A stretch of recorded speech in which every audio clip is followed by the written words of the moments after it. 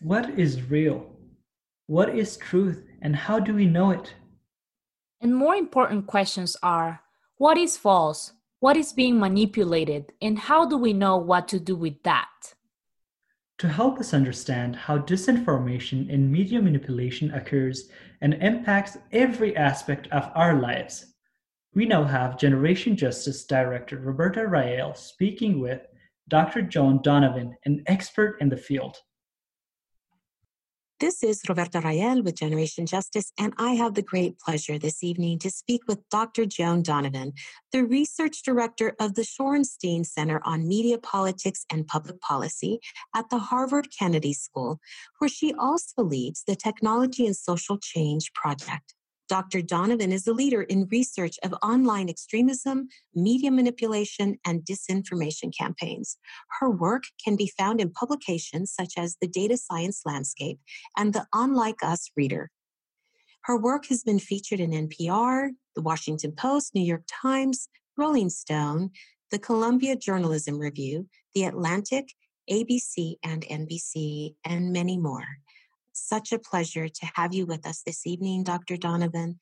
Welcome to Generation Justice. Thank you for having me. It's a pleasure to be here. Would you mind just sharing a little bit more about yourself? Well, I just feel like I'm in a very weird crossroads in my life and career in the midst of a pandemic where the work that me and my team are doing at the Shorenstein Center is more visible and I think probably more important than ever. And at the same time, I'm stuck in my house every day, hanging with my spouse and my two cats and just trying to keep up just like everybody else with what's going on in this world. And so it's a strange position to be in. I can relate to some of that, but I personally am so grateful for the work that you are able to share. And if the pandemic has helped your work get out further, let alone the political moment that we're in, I'm grateful for that. So I'd love to know more about the Technology and Social Change project that you lead. Can you tell us more about that particular work that you're doing? Yeah, so the team has been growing over the last 2 years. Me and sort of one of my closest collaborators, Brian Friedberg, have been at this for a few years. And prior to this, we were at Data and Society. But when we came over to Harvard Kennedy School to do this research, we really wanted to look at really the social shaping of technology, how technology is informed by the ways people use it and how it incorporates those uses and those many innovations and disruptions and then becomes something different. And so when we think about technology as a factor in social change, we really see it as a part and parcel of the way in which our entire world is made up. And right now, we're at this really strange inflection point for the internet and for social media, which is why we're very focused on media manipulation and disinformation at this stage. Because for many years, not a lot of people took social media seriously. It was something for the kids to do. They shared their memes. No, I'm joking. They shared their memes. And, but for the most part, the internet and social media became serious business when politicians and journalists and celebrities and other newsworthy and influential folks, including media elites, political elites, started to use it in their campaigns, in their everyday work life. And we've seen the internet move from a kind of fringe entertainment hobby into the core of capitalism and into the core of our media and even into the core of our politics. And that for us is a really big shift and a major focus of the last several years of our research. Will you speak to the intersection between social media platforms, capitalism, and power? Yeah, I think that for quite a while, when we think about power, we think about a few different ways of conducting influence. And the media is one way of conducting influence. And when I say media, I mean more mainstream outlets and the way in which we conceptualized media even back, in the 90s or even pre-platforms in the early aughts didn't include social media in this way, and it didn't really include the internet or blogs. But what we did see, as media gatekeepers started to become influenced by the internet, they started to adopt different models for, they'll put a few articles online, and there had been some articles that were only for the newspaper, right? This kind of thing. And to some degree, cable news has relented in adapting to the internet. They just will broadcast their straight channel. We're now starting to see cable news start to make product specifically for the internet.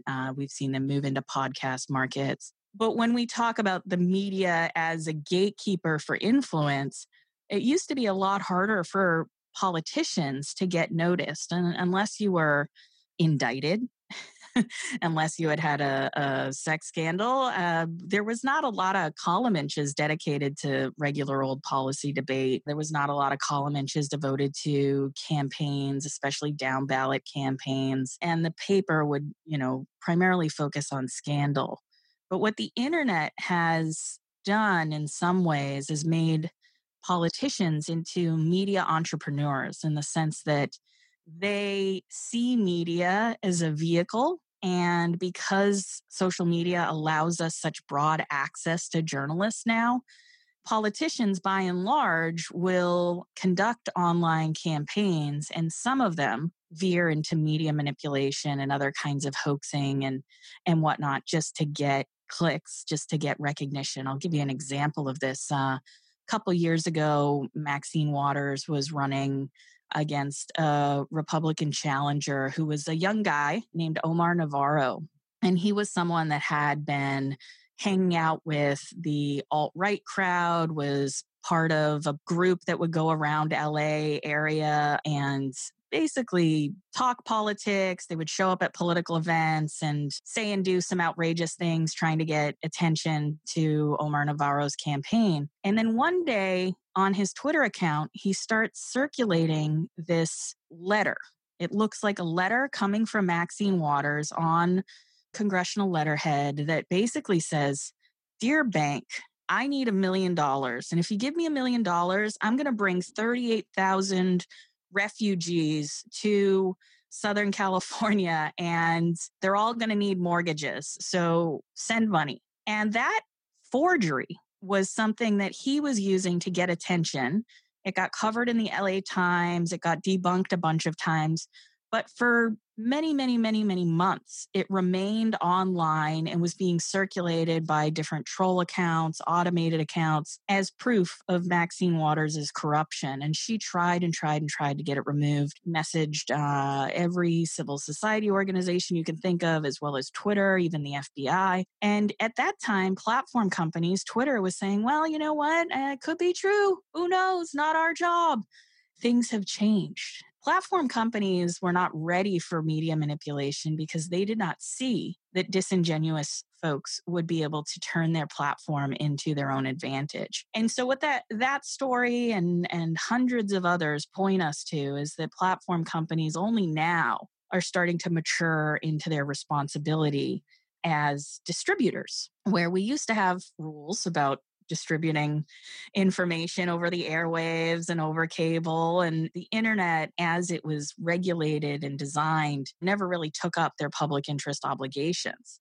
And as a result, we're seeing the consequences of that, which is that fake news travels further, faster, penetrates deeper into audiences than the truth. And we're now in this inverse universe with social media, where you would hope that good investigative journalism that reveals something about power is going to win the day. But what you get is grift and hoaxes. And, this stuff with the Hunter Biden laptop is like Lifetime movie level shenanigans. And so I think platform companies are now realizing that they're getting got, and eventually it's going to affect their bottom line. And this stuff does show up in the stock market. Thank you for that. And what a great example. And I just also want to just point out that platform companies are only, I think, noticing that they need to change because there's been tremendous pushback from lots of media justice, media reform organizations, and organizations committed to justice, pushing on some of that. The fact that there's real danger with how they've been conducting business all of these years. No doubt. I mean, the Change the Terms Coalition for years has been pushing them to deal with the hate speech issue. Facebook finally realized that unchecked anti-Semitism and Holocaust denial leads to networked conspiracy theories like QAnon basically taking over their brand. But I agree with you that if it hadn't been for media justice-oriented groups sounding the alarm over and over and over again and producing different public pressure campaigns, we just would not be here having this discussion at all. So in your research and in your study, how does 2020 stack up for disinformation?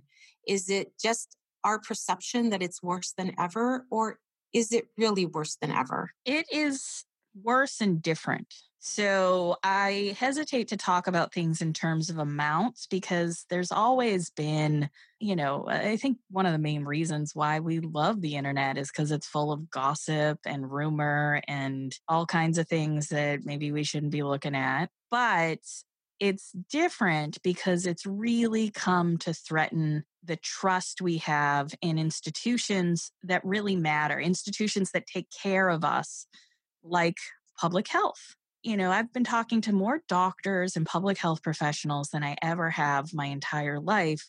And I have a background in medical sociology and I worked in mental health counseling for a couple of years.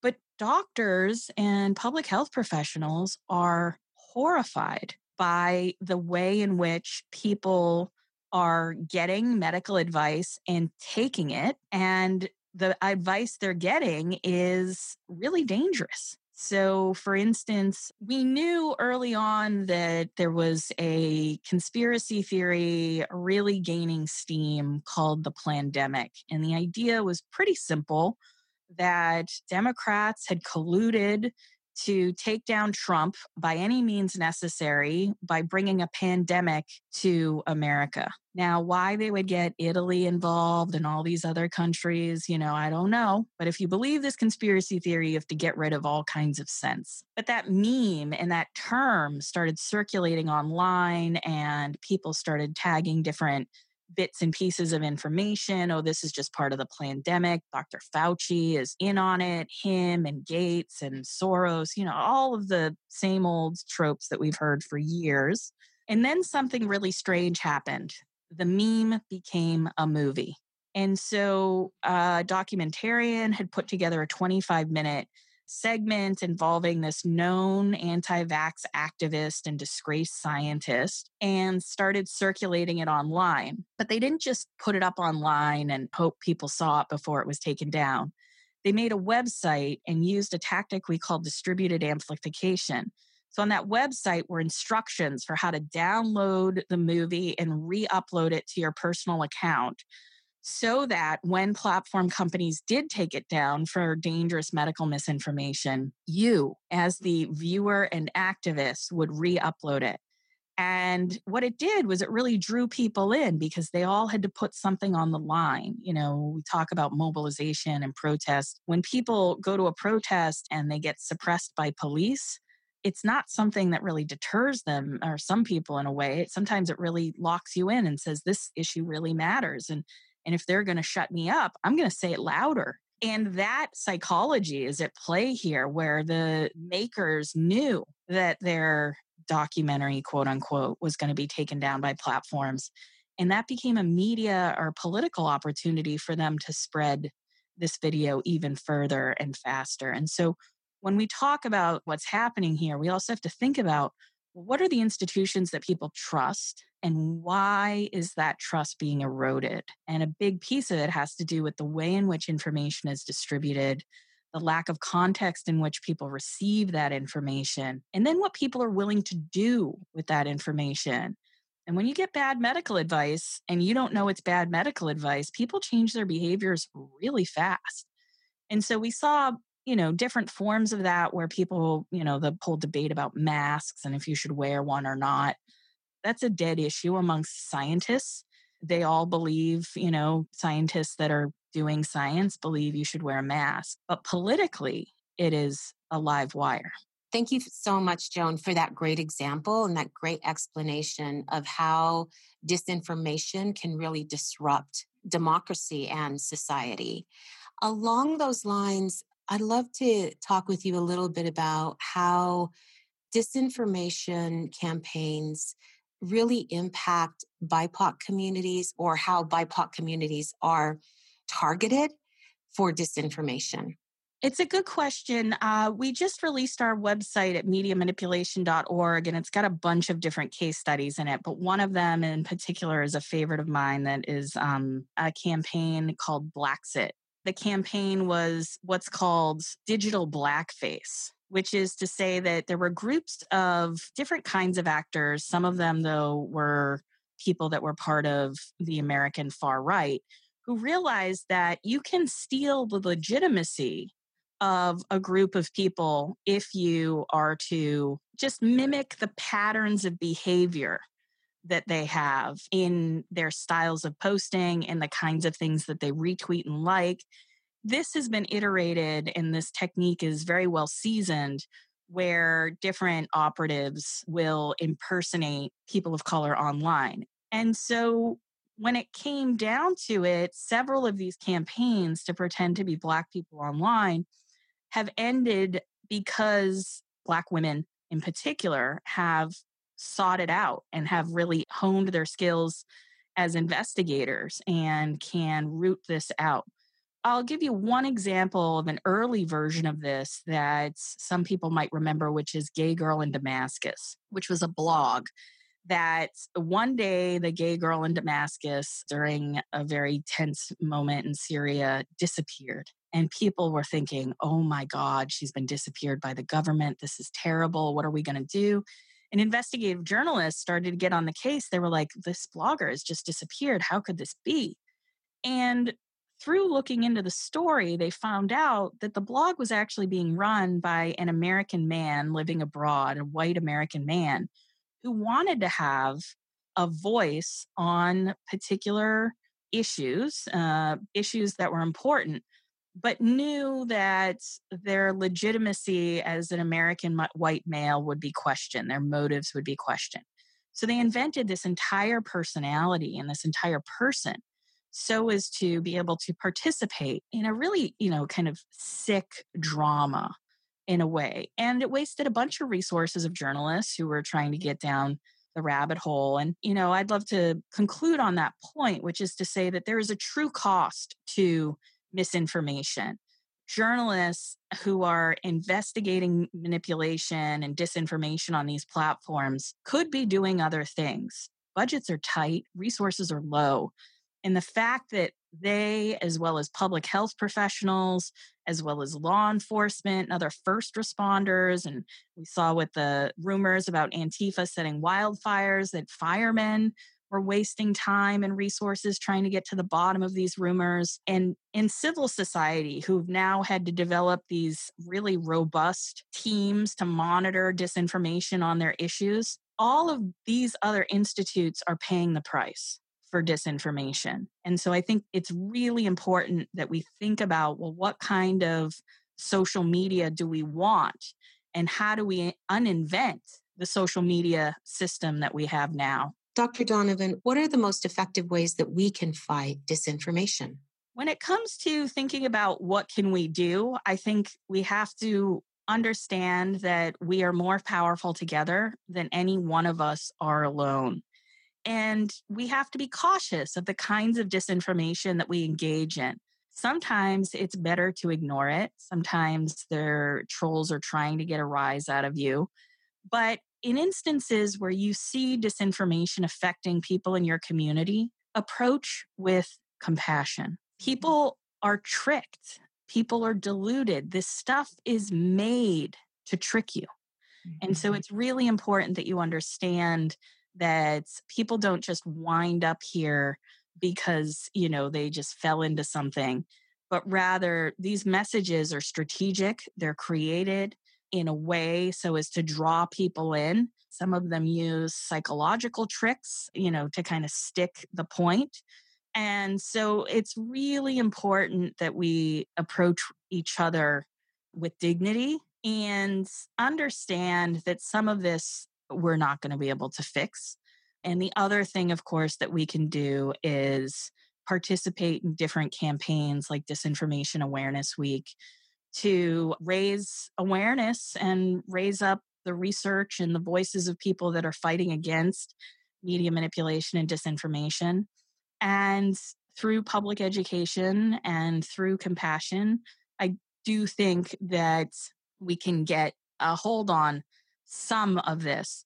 But ultimately, the ball is still in the court of platform companies who need to take ownership and come up with a serious plan for not letting their products become weaponized against society. Dr. Joan Donovan, thank you so very much for this time with us at Generation Justice in our community in New Mexico. Thank you for your brilliant work, for putting together a team of people who are as committed as you are to holding up truth and to helping us to know what to do in these critical moments that we're in right now.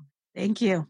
And thank you to your listeners. I know it's not always easy to have to hear these things, so appreciate the attention.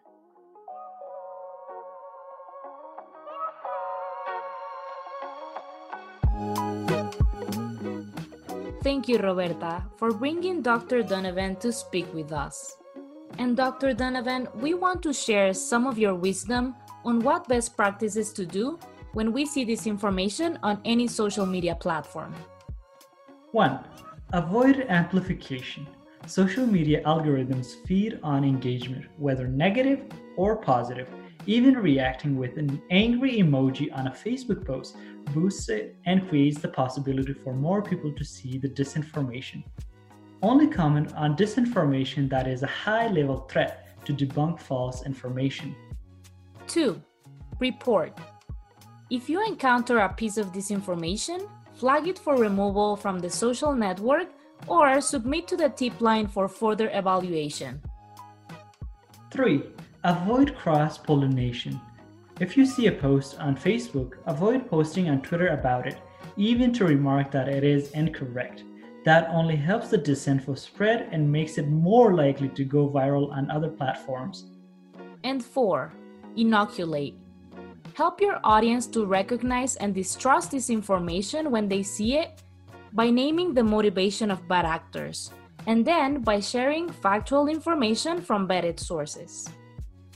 Dr. Donovan, thank you so much for the work that you're doing and for informing us about the intersection between social media, capitalism, and power. It is absolutely crucial to stay vigilant during these times. Coming up next is Give Me Some Truth by John Lennon.